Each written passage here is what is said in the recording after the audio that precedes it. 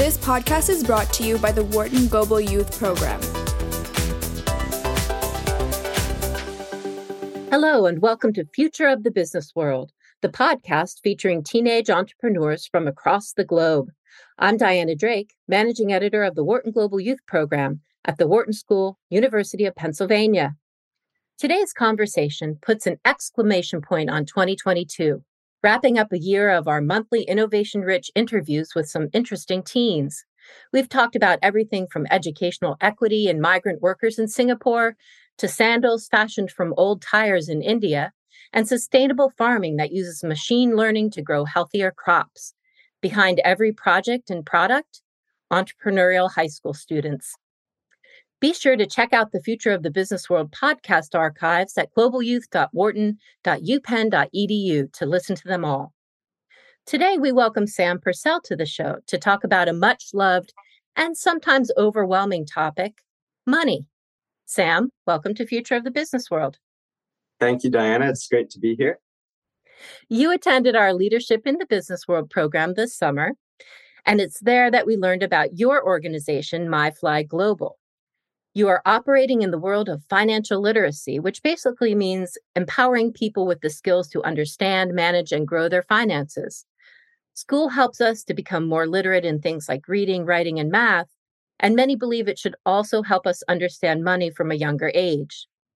I was just reading today how a rapper from LA is launching a financial literacy program in 2023 to teach kids from underserved communities all about saving, investing, and even spending their money more wisely. So tell us how MyFly fits into this crowded financial education market. Yeah, so right now, I feel that school curriculums are very limited. And especially in different countries, the topics that they teach may not be very practical, and they also may not meet the needs of students today, which is why we're trying to directly implement financial education curriculum in school classes and also clubs in 8 countries. So our goal in MyFly it's really to target schools by creating chapters of financial literacy curriculum that teachers will be able to take and teach within existing business courses that they offer. So right now, there are many different third-party organizations such as Junior Achievement, FBLA, and DECA. However, one thing as a student talking with other individuals across multiple countries, we've all found that these organizations do not tend to directly target the school curriculum. And I've also found that typically only interested students will be the ones participating. So kind of to throw in an example, my investment club, we took part in Junior Achievements programs, but in a school of roughly 1,500 students, we only had about 100 students with actual access to the programs.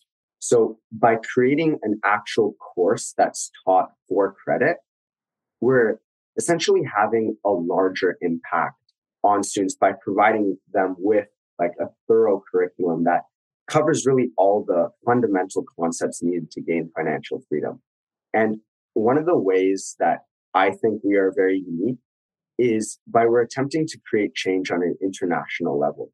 And through meeting students at different summer programs at Columbia, Georgetown, and also Leadership in the Business World, I've connected with students and I've really come to realize that a lot of the different initiatives, especially towards financial literacy, are targeted to one specific city or one specific community. But what we're doing at MyFly, we're really trying to collaborate with students on an international level. And through some of our full year courses that are going to be taught for credit in semester 2 in Vancouver and New York, collaborating with different students it's really a great thing because we essentially get the best of the best when it comes to ideas. And this also really helps us when pursuing different strategies depending on the country or school that we're targeting.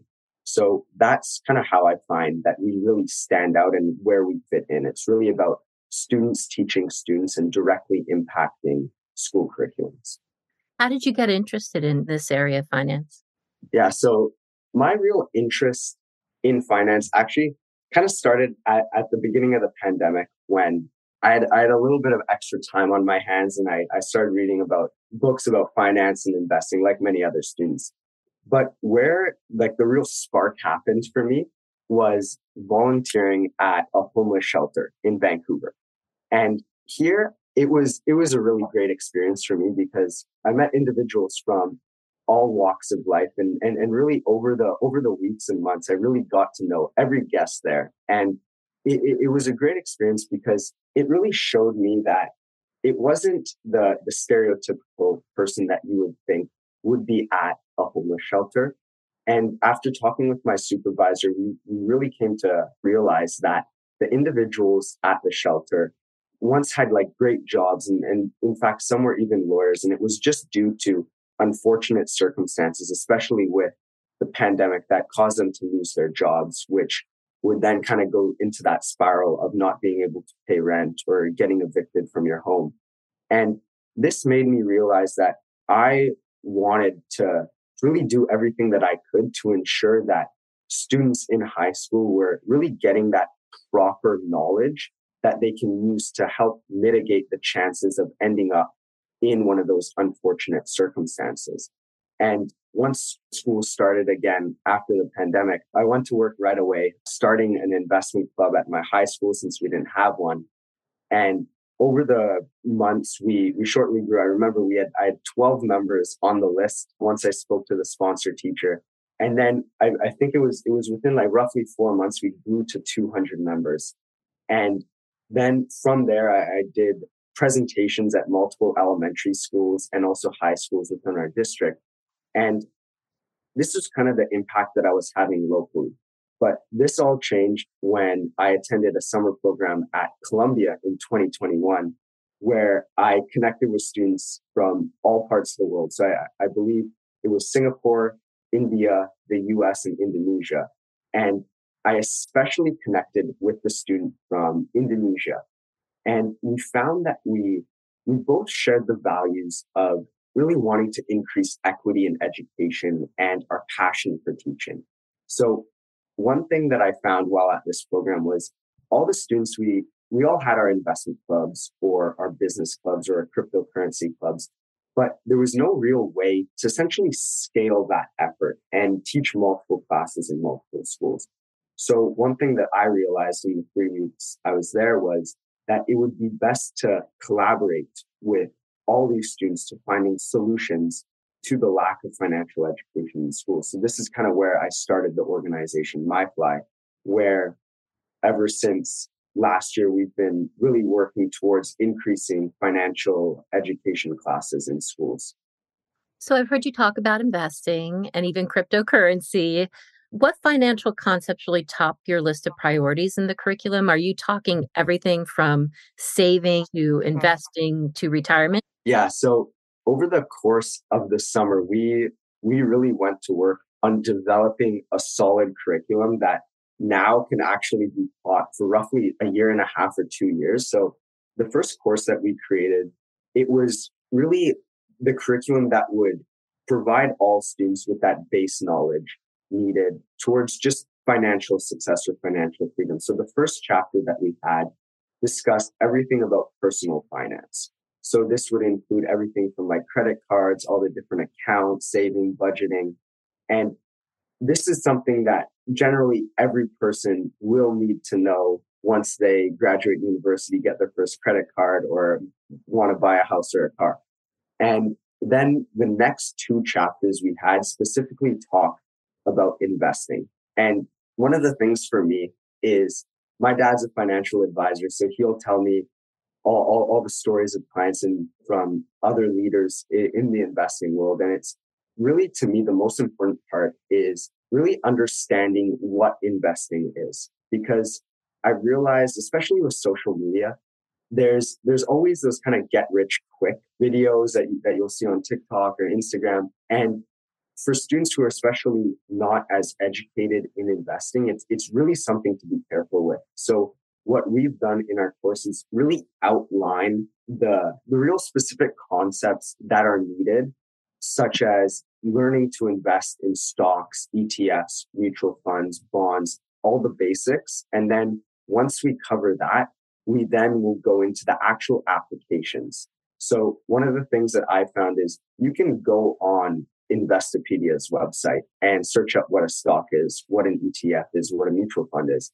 But what's not there, what's not on the websites is really how to apply that knowledge. And that's kind of one of the things that I connect back with school is really providing education where students can apply the knowledge they learn to their futures, to university, to their jobs. And in the third chapter of our course, we really dive in to the applications of investing. So now that you understand, okay, a stock is ownership equity in a company. Now, what can I do with that knowledge to help grow my wealth in the future? So we really discuss the best ways to evaluate a company for investors, all the different all the different metrics when you look on a Yahoo Finance chart. What does the market cap mean? What does the PE ratio mean? And what does that entail for the company? What information is on there that I can use to make an educated investment decision? So it's really about giving the definitions and then giving the applications to what you're learning so students can use it. Well, I have to put in a little bit of a plug for the Wharton Global High School Investment Competition, because I know that you have wanted to talk with us more about that. And it fits very nicely into your discussion of just having a practical application of these skills. We have thousands of students competing, and they've just now submitted their final report. So we're excited to see who the top 50 teams are in January, and we'll be looking forward to that. So I'm curious about your curriculum, primarily because I know that there are a lot of decision makers involved in curriculum selection at the school level, right? And I'm guessing that you probably meet with some resistance. How do you confront and address that resistance? Yeah. So one of the things that I've noticed is there's a lot of politics involved with education, and I like to I like to think that like schools are always there to really give the best for what the student wants, but there's also some restrictions with that because through being the founder of this organization, kind of talking with principals, talking with teachers, I realized that it's not as easy as it seems. So one of the things that I've kind of learned to overcome was forming those compromises with educators. So one thing that we're working on right now is in Vancouver, especially, instead of creating a whole new course that will mess up timetables and draw students out of certain courses, we're instead creating select chapters that we can bring in to business courses specifically. So one of the things that I realized in most countries, they have courses such as e-commerce, marketing, entrepreneurship. And instead of creating a whole new course on financial education or investing, we can instead take a few select chapters and stick them in at the beginning of a marketing course. So students will still get that financial literacy education, and teachers will not essentially have other students being drawn out of their classes to take a whole new course. And kind of on a side note, I've become the president of the North Vancouver School District, which is essentially student council for 31 schools and 16,000 students. And in this position, I really had the opportunity to speak directly with all the trustees, all the higher ups, and the superintendent that are making all these big decisions for our school. And it was actually about 2 weeks ago, I spoke at the annual board meeting on financial literacy. And I was really impressed to see the strong interest in actually increasing financial education in schools. So it's one of those things for me, it's really gaining a good network of individuals, of teachers who are passionate about it, because the more individuals you have who are willing to put their efforts towards an initiative, the better chance you're going to have at making some change and making some impact. You've mentioned a few times the global nature of your relationships and how you have looked globally in developing MyFly.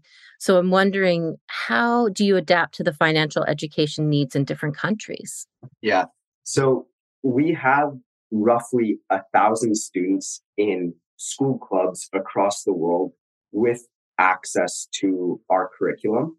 And what we've done as an organization, all the individuals that are on our team, they are most likely part of an investment club or a business club at their school. So one of the things that we're doing for all schools is trying to put our course into that club for students to teach.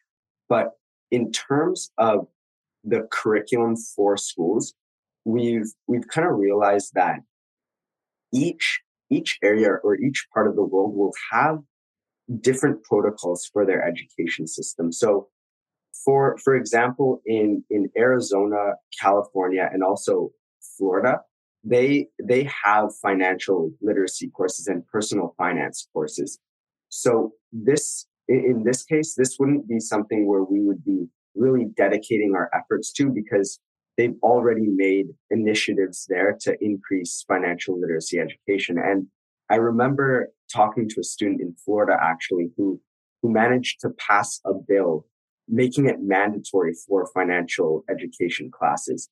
And in other countries, such as countries in Africa right now, we have a few students who are trying to increase our involvement there in Zimbabwe, Eswatini, and also South Africa. And since they do not have adequate financial education, we're directly targeting principals of schools to implement our curriculum for teachers to teach. And then there's also in Vancouver and Canada, for example, we also haven't really made the step to make mandatory financial literacy education. So this is where we would directly target schools. And however, there are school districts that have a very unflexible curriculum. And this I've noticed, it's particularly with India, where a majority of the international schools have an IB curriculum. So after talking with principals and teachers, it's very difficult to change the curriculum for students since they're following IB. So this is where we need to focus our efforts on clubs specifically, where we would have students teaching our curriculum that we offer. I know there are some skeptics out there, right? For instance, we tell students you must learn about math because it's important. So we're going to teach it to you in school. And they say, okay, we'll take it, right? Because we need to know math. And I'm sure they have maybe the same kind of approach to financial education. Why should high school students care about finance, Sam?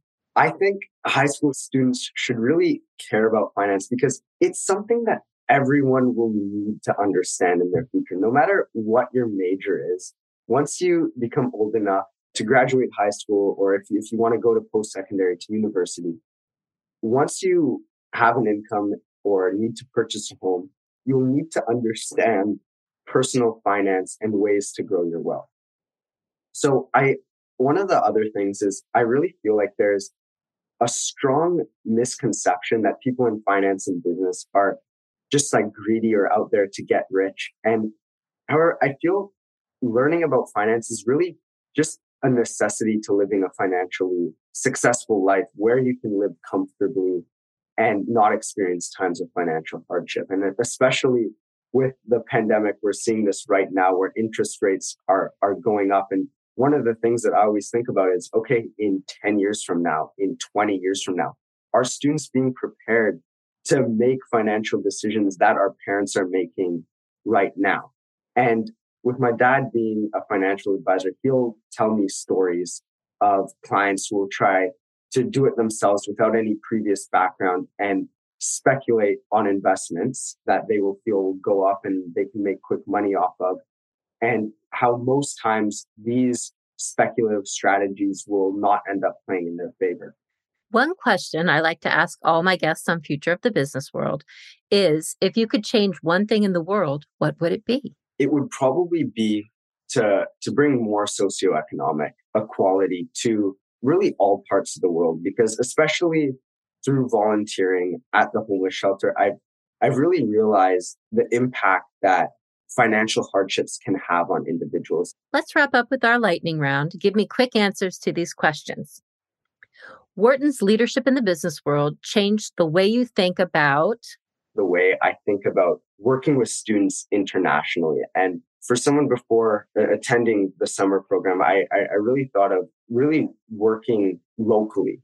And by attending this program, I really connected with students of diverse backgrounds, and I really embraced a lot of different perspectives. And it really helped me as a future entrepreneur to really understand the importance of working globally, especially in business. What is one thing you're excited to learn about that you don't already know? I'm really excited to learn about kind of on the lines of marketing and reaching scale with something that I'm passionate about. And I've kind of put my foot in the water with this a little bit with MyFly, kind of reaching a few countries internationally. But one thing as I enter university, it's really to study entrepreneurship and really studying how to grow something that you're passionate about. Where do you hope to be in 10 years? In 10 years, I hope to have my master's degree either in education or an MBA. And one of the things, especially after attending LBW, I spoke with a gentleman in the Penn residence, John Gamba, and he's an entrepreneur in residence and also an ed tech entrepreneur. So really focusing on education technology and creating initiatives that students can directly benefit from. You're starting a business-themed talk show. Who is your first guest and why? The first guest that I would do would be a local businessman in Canada named Frank Giustra. And he's actually the cousin of a close family friend of mine. And one thing that really inspires me about Frank is that he's really a great leader and someone who's really motivated and very hardworking. So he came to Canada from Italy with next to nothing and it's in his pocket. And it's really been his hard work and motivation that's got him to become one of the most successful businessmen in Canada today. Sam, I wish you luck with MyFly. Thank you for joining us on Future of the Business World. Thank you so much. It was great to talk to you. Discover more opportunities for high school students and educators at globalyouth.wharton.upenn.edu.